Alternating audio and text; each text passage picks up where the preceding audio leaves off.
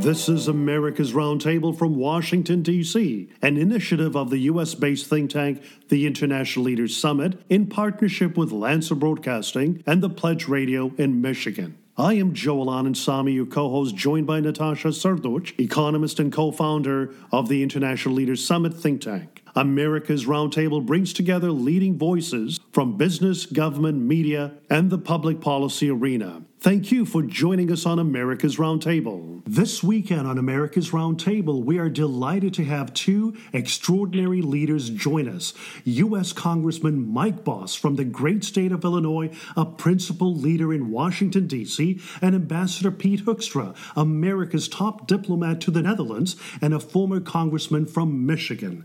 To lead our conversation on America's Roundtable from Washington, D.C., we are honored to welcome Congressman Mike Bost, who represents the 12th District of the great state of Illinois in the U.S. House of Representatives. Congressman Bost is known to all for his commitment to advancing America's values and principles in Washington, a fight he began in the U.S. military serving in the Marines, then as a first responder, a local job creator, and a state representative. Congressman Bost, it is our great honor to have you return on America's Roundtable. Welcome, Congressman Bost. Joel and Natasha, it's wonderful to be with you. Thank you for having me on.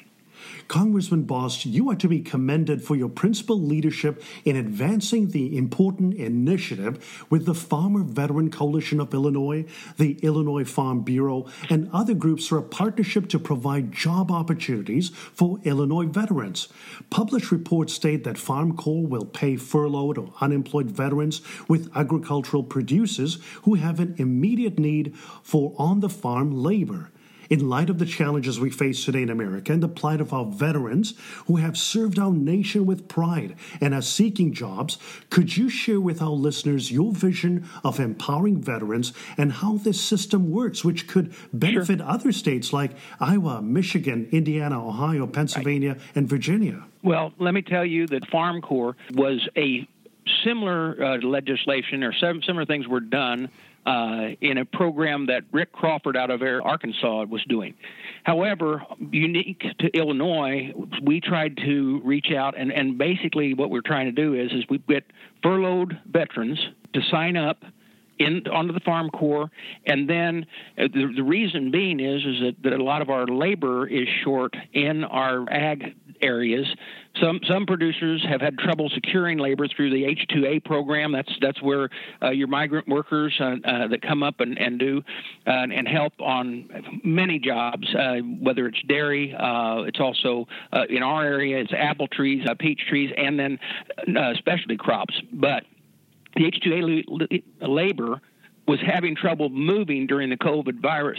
However, we had veterans that were furloughed, and so what we wanted to do was expand Farm Corps, and that it not only covered the H-2A, but it also covered just farm labor. We worked with the Illinois Farm Bureau and the state of Illinois and the Farmers Veterans Coalition, and we launched this program. The Farm Corps website is a platform where we can connect veterans who need the jobs and employers who need the labor. So the farmer and the producer can submit jobs on the website. Veterans can then go on and view what postings are available and then contact through the farmer and then be able to get work that way. We're in the process right now of opening the post on that website, and we're hoping that there will be, this will be a valuable resource that we can continue to operate even after COVID-19 is over. And the types of jobs are on-farm jobs. Any producer can submit for it, for livestock, to orchards and any farm out there. The types of job would depend on the need of the employer, and then pay would be set by the employer. And the website, in case any of your listeners wants to go on it, it's www.illinoisfarmerveterans.org/farm crops. It was a very large group that got together to do this. It was the Farmers Veterans Coalition of Illinois, the Illinois Farm Bureau, the Illinois Agri-Ability, Illinois Pork Producers, Illinois Specialty Growers Association, Illinois Department of Agriculture, Illinois Department of Employment Securities, and Illinois Department of Veterans Affairs. It was really a good group of everybody involved seeing a need and moving forward with this. Congressman Bost, you're bringing out the best in America's spirit, the importance of work ethic, entrepreneurialism, and how a society, and specifically America's private sector, can come up with real solutions. Thank you so much for your leadership on that front. And God help. And as we look at the deadly coronavirus, which originated in Wuhan, China, and which has upended the lives of millions of Americans and dealt a heavy blow to our economy, we know that President Trump responded during the early stages by stopping all travel from China, then Europe and other nations. On the one side, we have seen America's first responders, physicians, and countless volunteers step in to provide health and hope. Churches and synagogues have provided food to those in need. On the other hand, Congressman Bost, we have seen how some governors have imposed stricter rules and executive orders which critics have called out as violating the U.S. Constitution. Congressman Bost, we would like you to share about your letter to Governor Pritzker, who threatened to unjustly withhold federal funding to businesses. And let me provide a brief background.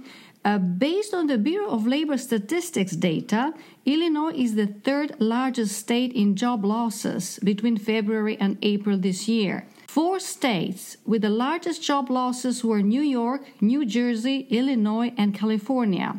They represent almost 1/3 of the U.S. economy. What is common to all of them is that for 10 weeks they had very strict lockdowns. In Illinois, there were 50% of job losses in the leisure and hospitality industry, around 15% in retail, 11% jobs were lost in the construction industry. Illinois has still stay-at-home order in place and is still in the second phase of the 4-phase plan of reopening with arbitrarily 28 days between the phases. Governor Pritzker threatened to withhold federal appropriated funding to localities that safely tried to reopen in accordance with those guidelines, but ahead of his arbitrary timeline. Congressman Bost, we commend you for bringing necessary pressure with your letter to the U.S. Congress to take action to prevent governors from withholding federal funds appropriated by Congress for local municipalities that allow their small businesses to reopen in accordance with federal health guidelines. Well, let me say this, Natasha. Hopefully, we're going to start moving into the third phase in the state of Illinois on Friday, at least. That I would like to see that. You know, this disease is not Republican or Democrat. And in my district, St. Clair County Board was one of the counties tried to reopen early. Well, as soon as they did, that was when the governor said, through his spokesperson as well as himself, when he asked for the money from the federal government for the COVID-19 bailout, yet he threatened to withhold that funding from any of these local municipalities that did not and would not follow his orders on shutdown. And so he was threatening them with something that actually he didn't have the power to do. That being said, we put the letter together with the Illinois Republican delegation, urging both the Speaker and the leaders in the Senate, as well as the administration, to prevent anything like this from happening, to make it to where he could block any federal taxpayers' money. If he didn't like the decisions they made, he was threatening to block them. So we sent that letter, and then we also asked Governor Pritzker himself to put together a sensible turn-up plan. He kind of put some guidelines in that weren't really able to meet. And then whenever he also threatened to do fines and or jail time, this last week, the group in the Illinois General Assembly called JCAR, which is a Joint Committee on Rules, meets, and it is truly a bipartisan group that has been in place in Illinois for ever. Is 2 Democrats from the House, 2 Republicans from the House, 2 Democrats from the Senate, and 2 Republicans from the Senate, all set on the same board, and the chair rotates.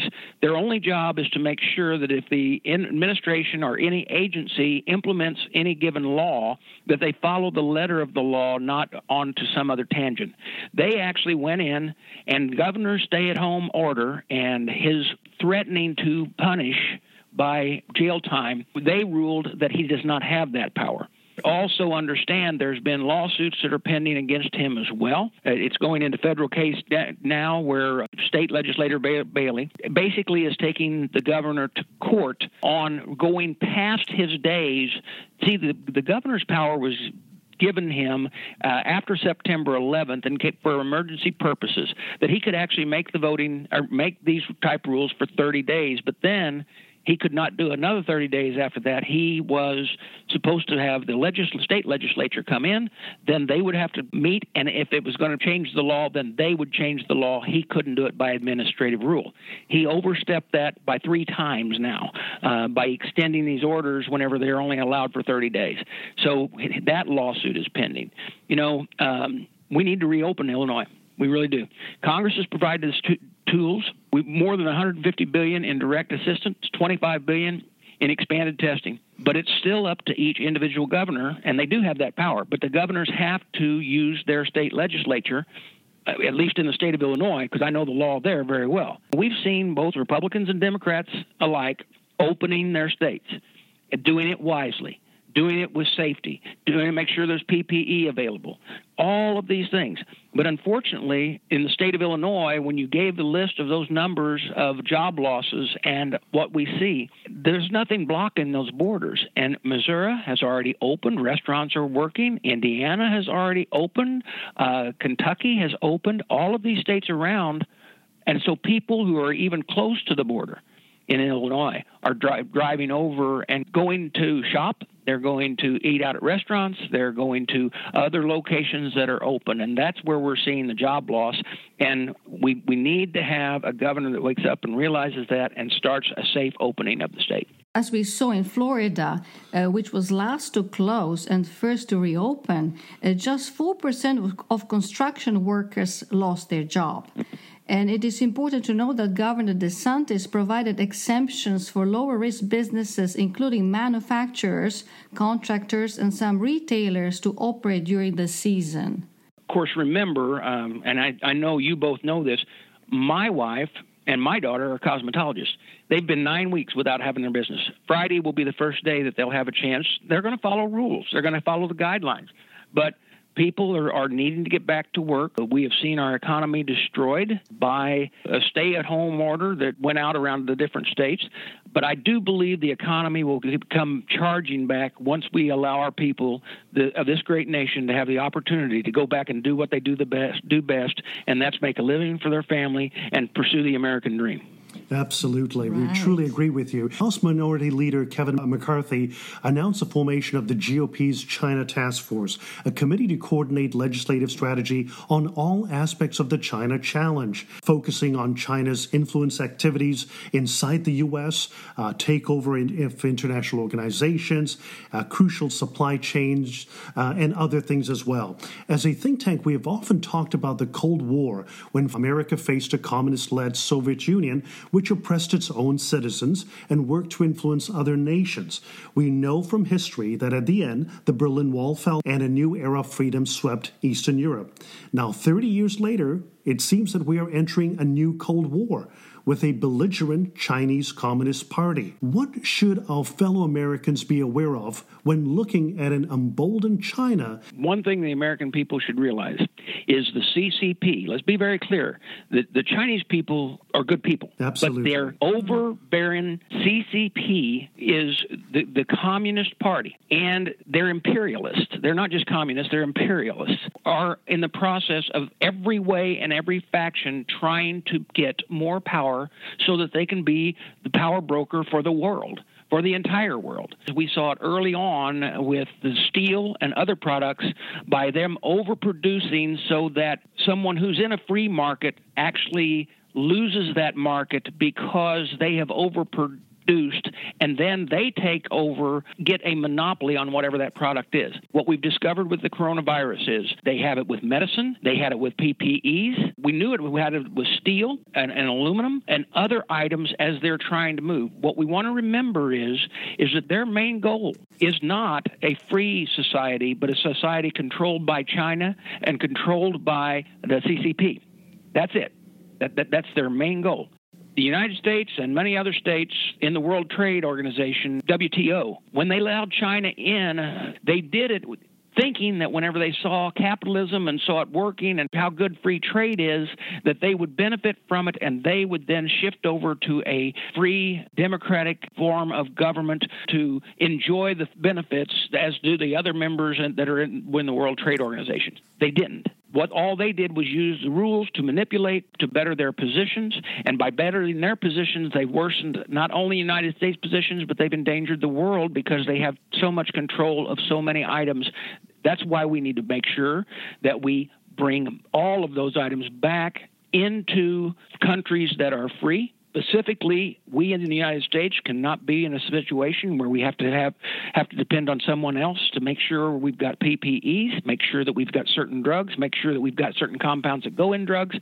All of this, the people need to know so they know and understand that we as a nation is doing, which is protecting our way of life and the future for our children and grandchildren. As you mentioned, all the items that we have to pay attention to with China, it is important also to look at Huawei, which is taking over complete telecommunication markets of individual nation states within Europe. And those states and countries are NATO members, so we share our intelligence with them.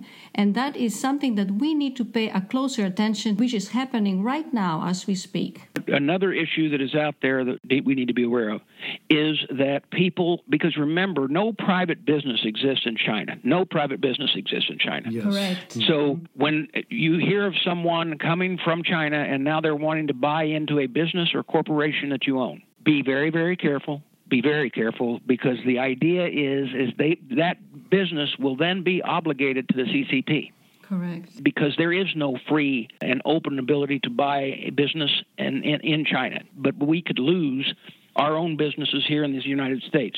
Thank you so much indeed for your principled leadership, and we appreciate you joining us on America's Roundtable. Thank you, Congressman Bost. Joe, Natasha, thank you very, very much. I am Joel Anand-Samy, your co-host, joined by Natasha Srdoc, economist and co-founder of the International Leaders Summit. Thank you for joining us on America's Roundtable. Visit our website, iLeadersSummit.org. Follow us on Twitter, iLeadersSummit and America's RT. On Facebook, International Leaders Summit and America's Roundtable. Thank you for joining us on America's Roundtable.